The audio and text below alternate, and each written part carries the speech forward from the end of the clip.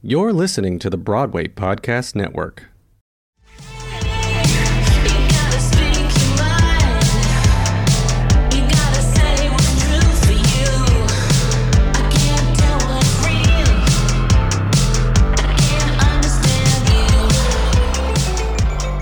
Speaking of the debate, did y'all see that fly?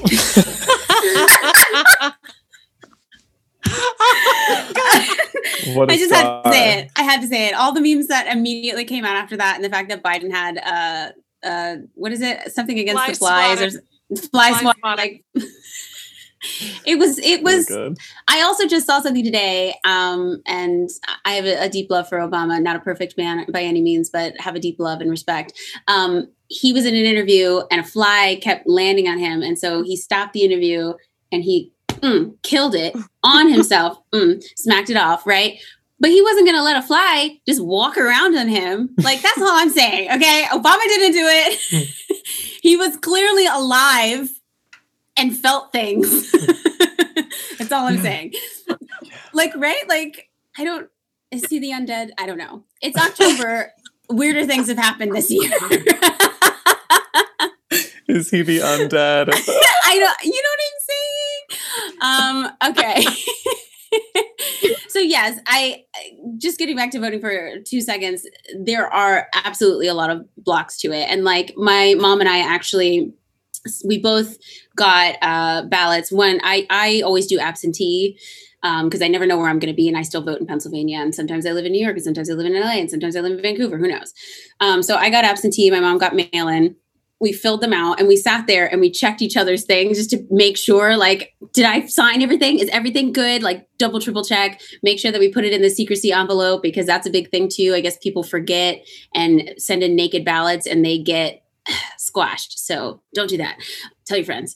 But after we did that, we actually just took it in person just to make sure, just to drop it off. And it's so great. And PA, I don't know if this is true everywhere, but in PA, we get an email saying your ballot has been received and recorded, and it's all good. So I don't have to sit here like wondering, but I was like refreshing every day to be like, when are they going to send it? When are they sending it? Send it already.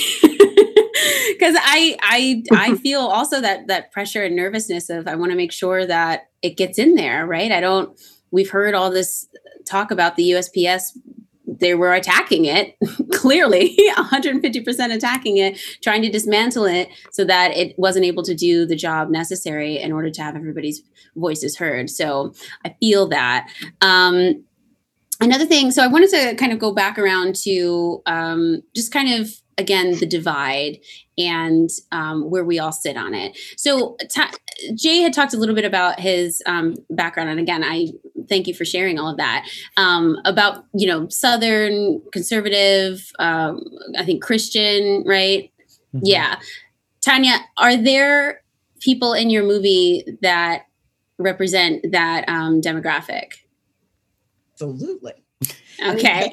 I think that was a fun for me, is that I wanted to, if I didn't have a character that did it, I wanted to mention as many groups as possible. Now, my editor is a South Korean, and she was like, "Where's the Asian person in my movie?" I was like, "Oh, I didn't do it. I really people in my movie." Yes. So, okay, here's my question, though. You probably can't tell me. Are they the good guy or the bad guy? Are they mentioned in any way that would put them on one side or the other? I guess I don't look at the world in good and bad. And I tried not to make a judgment of the people in my storytelling. So, yeah, I mean, it's, it would be really up to you. And honestly, I feel like very much this story was my attack on progressives. With me going, come on, progressives, like y'all are ineffective. And, really that's what I made it for, to say, you're delusional and ineffective. The cancel culture nature around what the progressives are doing, I think, is detrimental to finding a middle ground. I mean, like, a friend of mine has been pretty much canceled because of some things that he said and did in the past. And he's aware of it, and he's doing everything that he can to educate himself and to fight back what he's done. And I've been called out for some racist rhetoric of mine online, and thank God it's not gotten as much media coverage as my friends has, but it's I think I'm trying to hold space for those that have made mistakes and not cancel them and give them the opportunity, the Christian thing to do, the forgiveness thing, the come back into the fold thing that we are taught as Christians to do. So I'm finding myself really, I'm being being challenged really hard right now with cancel culture. I agree with you completely. I think it's just not so smart. I mean, if anything, it can recruit for the other side. It's like, well, those people don't embrace me. Look what they did to me. They're not as nice as they say. Maybe I need to look at other groups of people to support me. Right. So then, what are we doing exactly? Right. And we are communal beings. We are created that way. It's in our biology. We are not islands. Even if we wanted to be, there's no way in our society, unless you lived completely off grid and was self-sustainable in your own little space, like you are going to affect other human beings, right? Everything that you do is going to do that. Tanya, I see you. I'm not asking anybody how they're voting, but I like to point this out a lot. Because I think it's a fact that most people don't know. I didn't know it until I read Isabel Wilkerson's book Caste this year. And it is that since the Johnson signed civil rights in 1968, no Democrat has gotten the majority of the white vote in America. Period. Wow. Yes. There's your sign. There's your sign. Gives you a different idea of what a one-issue election is. Is this really the one issue? Right. That's always an interesting concept to me of like, there's one thing in my heart as a Christian or as whatever demographic I'm in that I just can't abide. And so I'm going to let all this other bad stuff or stuff that I don't agree with come in because of this one issue, right? And Jay, you were just talking about practice what you preach and what is actually Christian. And I know that you had expressed concern over the kind of what you feel is the false representation of what Christianity is and the, Republican regime. Can you talk about that a little bit? Yeah, I mean, what's funny is my dad is a Trump supporter. He'd voted for him in the last election, and we hopped on the phone the other day, and I was like, so how we feeling, Dad? Trump has COVID now, huh? And he's like, oh, it's all fake news. I'm like, okay, Dad. You're one of the more Christian people that I know, and now you were saying the deliverer of it's all fake news is now fake news. You're going to have to come to terms with that. So are you voting for him now? Who is the fake news? Is it Fox? Is it, so it's just this, the Christian thing has me freaked out. I saw a lovely article that was about, conservative evangelicals that are pro-life are supporting Biden. And I was like, I'm going to reshare that. I'm going to reach, you know what I mean? It's like, I'm trying to find anything and everything that is Christian related, because I know that I have so many Christian friends and family back home in Texas that will be voting for Trump because they're holding Bibles in front of churches after they tear gassed peaceful protesters. So I'm trying to find anything and everything that I can to convince them that Trump is not the evangelical Christian way. He's simply not. And I want to about that. I was just reading an article this morning about how when Roe v. Wade was passed, none of the Christian and evangelical leaders cared. Their issue had always been Brown v. Board of Education, but that was considered racist. And so after Roe v. Wade, and it wasn't for 6 years after Roe v. Wade that they actually jumped on pro-life. But this article was saying really the issue is integration, but that's not PC. So we can stay on pro-life, and that's more PC to be the beard for what we really are upset about. It's an amazing strategy. Amazing. Wow. Oh. That's disconcerting. I learned something so important just now. Thank you for that. Mhm. Yeah. Yeah. But So many friends Go ahead, and Jay. family of mine, females, friends, family. I know a lot of women in my life that have had abortions, and they have them to make their lives better, and then shit on everyone that has, it's like, it's the practice what you preach thing. It's the get the abortion so that your life is not upturned, but then let's talk badly and not support it going forward in life. And it's this this weird disconnect. Yes. But but when there is such a disconnect, maybe it's time for us, every time we feel that disconnect, maybe look to tear off a beard, because then it means actually that's not it. Actually, He's that's snatching beards over here. I like that. Okay, Megan. Yes, like honey. that. Take it off.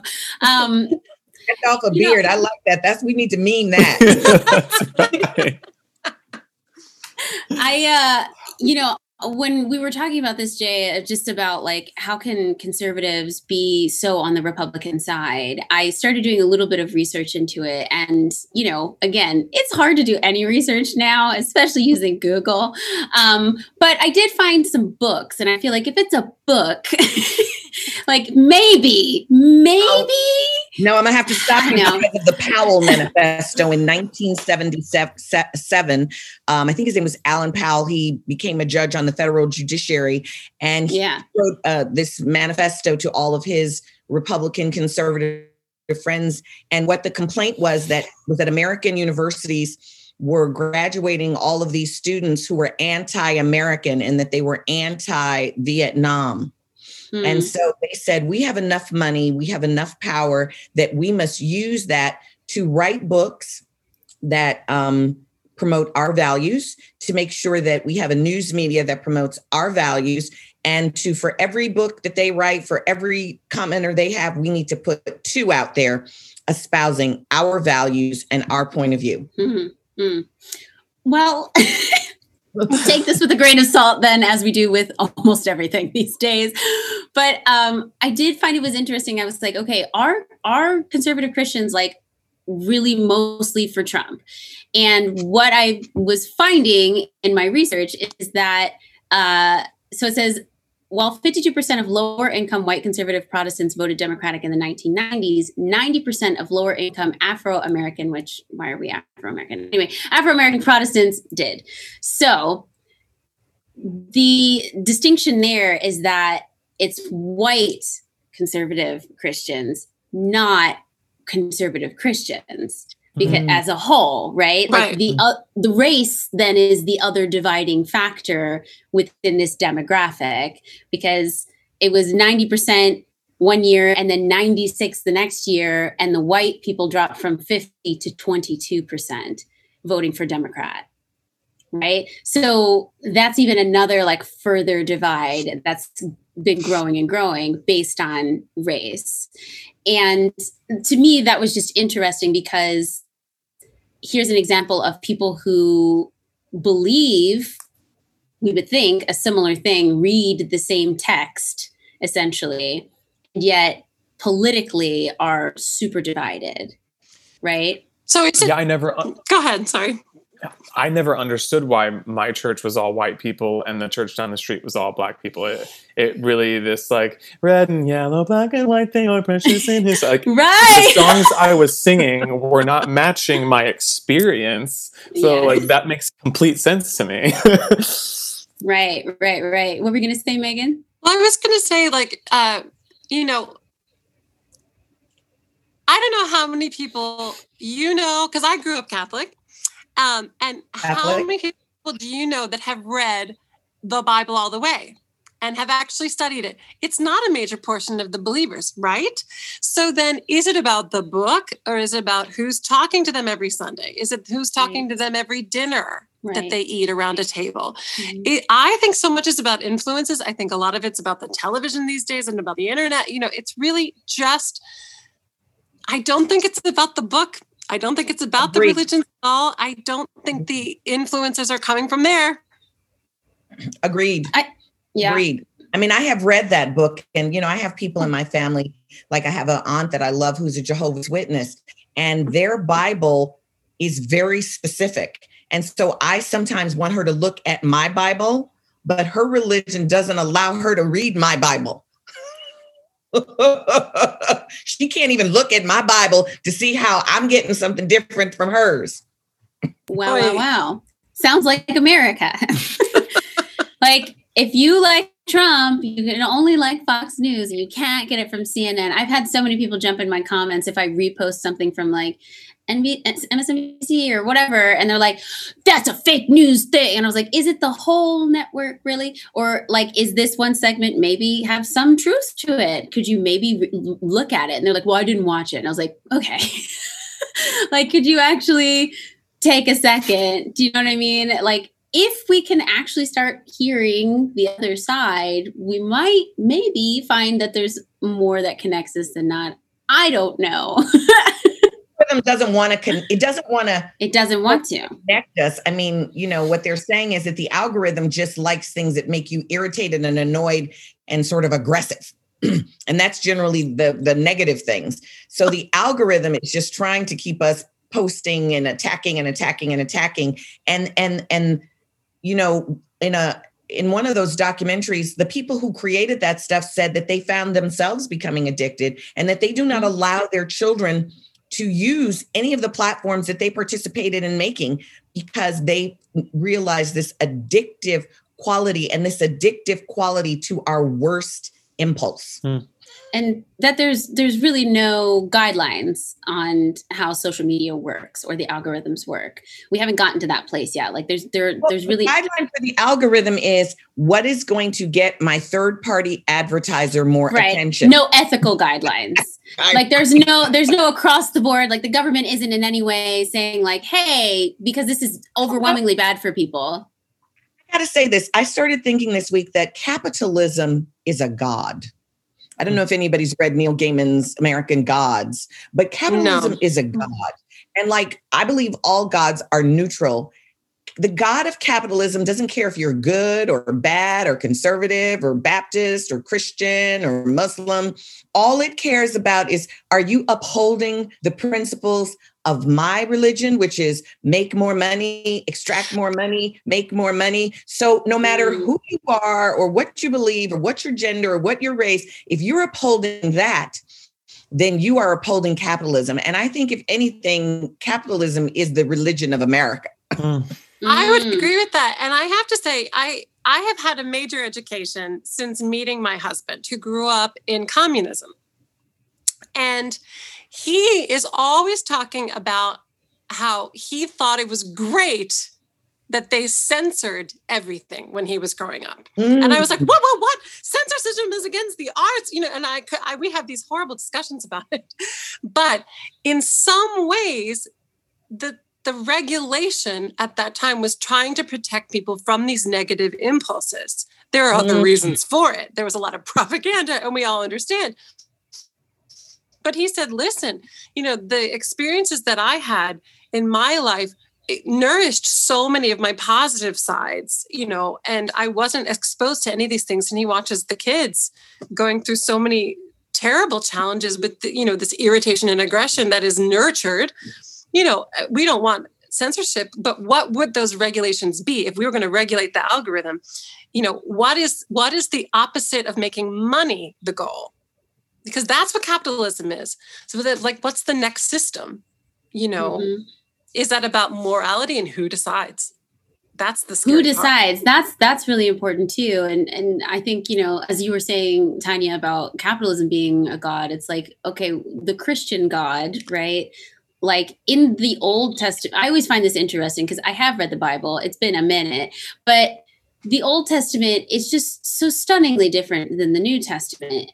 Like in that the Old Testament, they talk about like the fear of God and in a vengeful God and like those kinds of words that I was like, whoa, this is like, and I guess it depends on your translation as well. But I do remember even when I was younger being taught about, this powerful God that he loves you, but he's also going to like send you into the desert for 40 years or whatever. You know what I mean? So like, and like, he's God. Okay. So I guess he should be able to do that.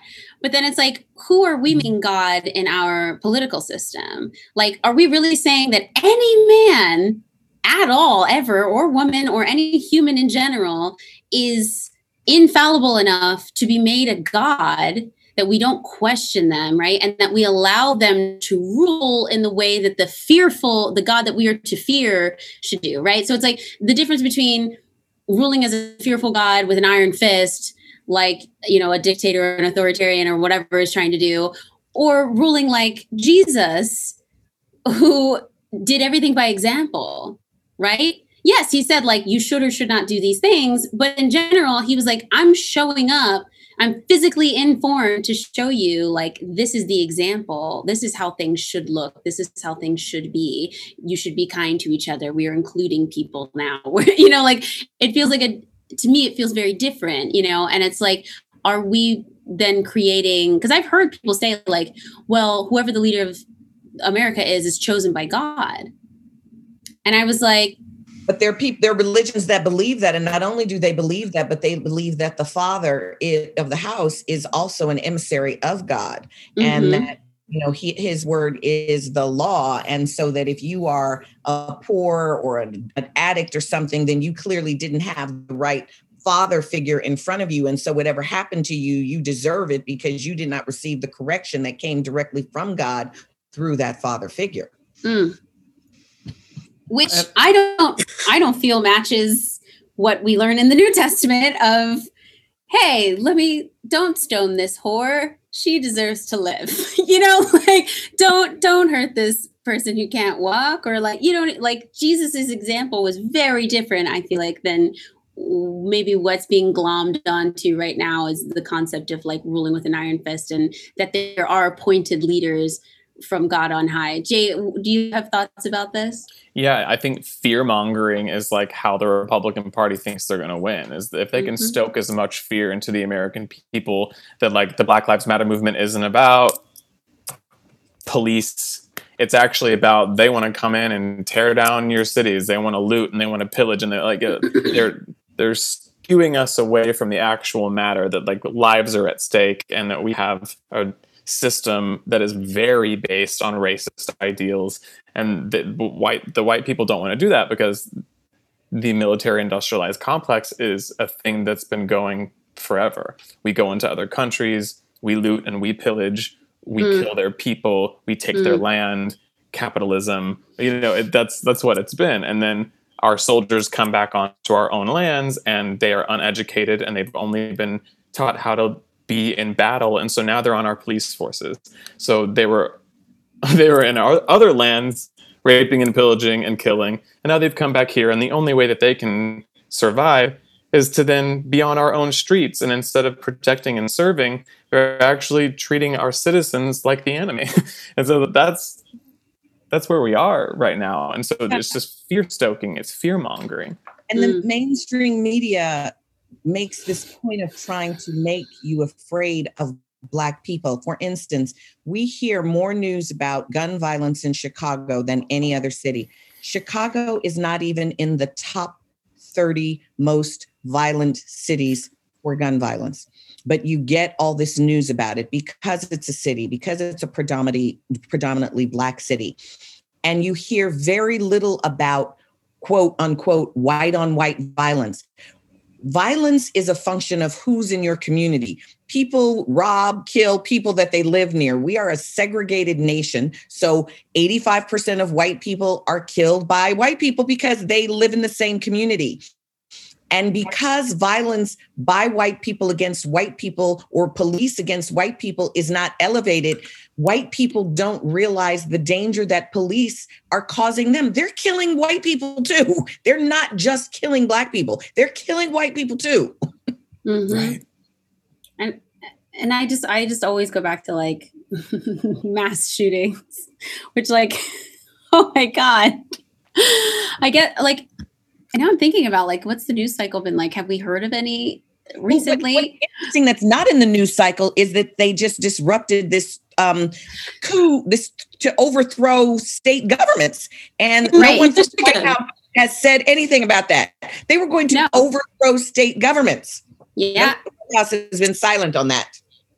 It's unbelievable. Uh-huh. Except it's not. Just like your movie, Tanya. It was far-fetched at one point, and now it's just actual reality. Yeah. Woo! Okay, so okay. I want to end this on some kind of positive note. Look, there is massive upheaval right now, but I always believe that with the upheaval, with the discomfort, with stepping into the gray and into the unknown, into the unknown. Okay, we all now have the opportunity to create something better, different, new, whatever, or to mend something, or to whatever it is. I think we have that opportunity, or it's coming. It might not come in the nicest way, but it is available to us, perhaps. So Jay, Megan, do you have any final thoughts? What helps you not feel overwhelmed, hopeless, helpless, whatever it is in this very crazy, tumultuous time? The only thing that I can do on most days is simply be kind to everyone around me and seek out interactions with people that I have never met before and offer the same. Love that. That actually, I think, will be the most powerful source, is just opening my own doors more and more and more, and continuing to have interactions that I think help. Yeah. That's it. I love that. Jay? Yeah, that's really great, Megan. And it's true. And you guys have provided that for us here today. I mean, thank you, Marissa. Thank you, Tanya. Thank you, Sierra, for giving us this platform to have these hard conversations and to really dive deep into what it is to be an American in today's world. I'm just trying to be an artist, and I know that our industry right now is also being torn apart a bit, especially by our Black friends that are saying, actually, this hasn't worked, and this hasn't worked, and this hasn't worked. And I'm trying my best to not only sit back and listen and learn, but then to be active. And so instead of giving into what my family usually does, which is stay quiet and be nice and just sit back and don't do nothing, that's not getting us anywhere. And so to create, well, it's getting us somewhere. Just, I don't know if it's where we want to go. There you go. So to create art and to elevate voices that are underrepresented, that's where my energy is right now, and I feel like that's the only way to go forward. Marissa and I have had that conversation a lot in the last 9 months about what it means to elevate and amplify underrepresented voices. And so that's my task, and it's keeping me positive, and it's keeping me energized. I did want to say one quick thing, if that's okay. I sat in on Stuart K. Robinson had an amazing webinar the other day, and he talked about race in America and how a lot of our school systems from the get-go, literally from pre-K, started just, not implementing what really occurred in our history in those textbooks. And he did a really interesting thing where he asked us questions, and the whole entire webinar would vote on the answers. And you saw just how little people knew. And one of the questions that was, it was very surprising for me, was how many U.S. presidents at one point or another had owned a slave. And they gave us a list of numbers, and a lot of people picked 1, 2, 4, and it was really 18. And he said, let this show you that everything that you learned middle school, high school in your textbooks were coming through those point of views. They were coming through the point of views of people that did it themselves, that did not think that what they were doing was even an issue. They thought this was just the way to life. And one of the questions that I asked Stuart was, well, then what can I do when I send my son, Jesse Daniel, to school? Because right now, of course, I know how to implement non-bias and teach him about microaggression and things that maybe I realized, like Jay said, like there's a lot of things that you don't even realize, right? But when you start opening your eyes even more, it's like, wow, okay, now I can turn this corner. I can recognize this. Now I can teach my son this. But the question is what about when they go to school? Who's going to change these things in the textbooks? Who's going to make sure that when we put our kids in first and second and third grade, when they're a sponge, that we don't have the same type of teachings? And I just thought that question within itself may just strike a lot of positivity if we can get more parents on board to really be more active in what their child is learning in school. And Stuart gave us a list of textbooks that we can go out and purchase and start implementing when they do go to school. And it's like, okay, well, how many parents have that? How many parents have this list of books? Right. And that gets us back to capitalism, because the largest group of textbooks in the nation are purchased by Texas.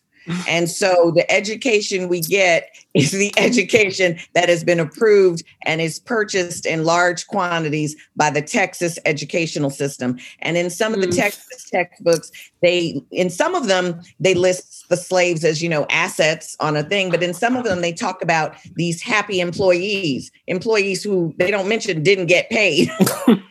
That's not an employee. No, that's not how that works. Yes. Well, one thing I can say about who is going to change the curriculum, it won't be Betsy DeVos. So let's get someone new in there, guys. Go out and vote. Use your voice. We need it starts with the kids. New. It starts with your school systems. And like, even if you guys speak to your high school friends or college friends and you guys see something in your textbooks, like say something. My sister's a New Jersey school teacher and she's already reported several things to her commission because she's noticed things in the textbook that shouldn't be there. Like, that's where we need to speak up. Right. We need to speak up in the school system. See something. Yeah. Say something. Yeah, I also wanted to say one thing. I have a very good friend, and he's from Tennessee. And his whole point of view is, hey, I know that we're all focused on the national election, but most of the changes to regular people's lives happen at the local level. Yep. So do you know what's going on locally and who to choose for local elections? Don't forget that either, because the most likely changes to the textbooks will be from local government. This is very true. You can be on your school board if you have a kid in the school system. Yep. Exactly. Get active. I love that. And I just want to say to Marissa and Jay and Megan, I loved your responses to this question just because there was an active component to each of them, right? And that is really the difference, I think, that I'm seeing with a lot of my liberal friends and also just like my white friends who were like, oh, like, I'm not mean. I don't think these things. I don't do these things. But it's about action. You have to actually participate in the things that you feel or believe or think, right? Or the things that you've learned. You have to participate in them. Like even just saying like, I try to be kind to people, but I go outside. What you said is I'm going outside of the people that I normally would interact with because I want to be kind to everyone. I want to be intentional about reaching out to people outside because that's what it takes. We have been intentionally divided in this country, in my opinion, and also facts. But we have been intentionally divided.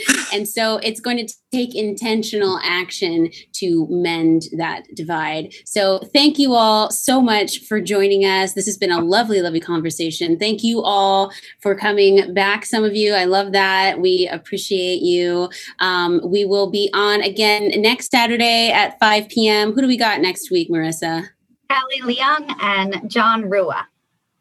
Ooh, yes. Come on. It's going to be a really interesting conversation. Look, we do have an Asian person, Tanya.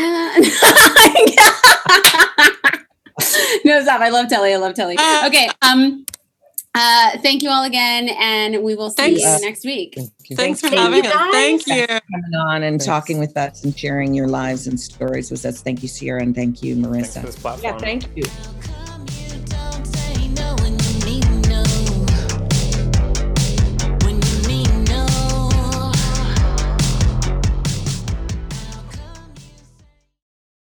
Hey, it's Leslie Odom Jr. here on the Broadway Podcast Network to tell you about the Rise Theater Directory, a program of Maestro Music. Rise is a national online resource designed to connect and empower backstage and administrative and creative theater professionals from underrepresented backgrounds.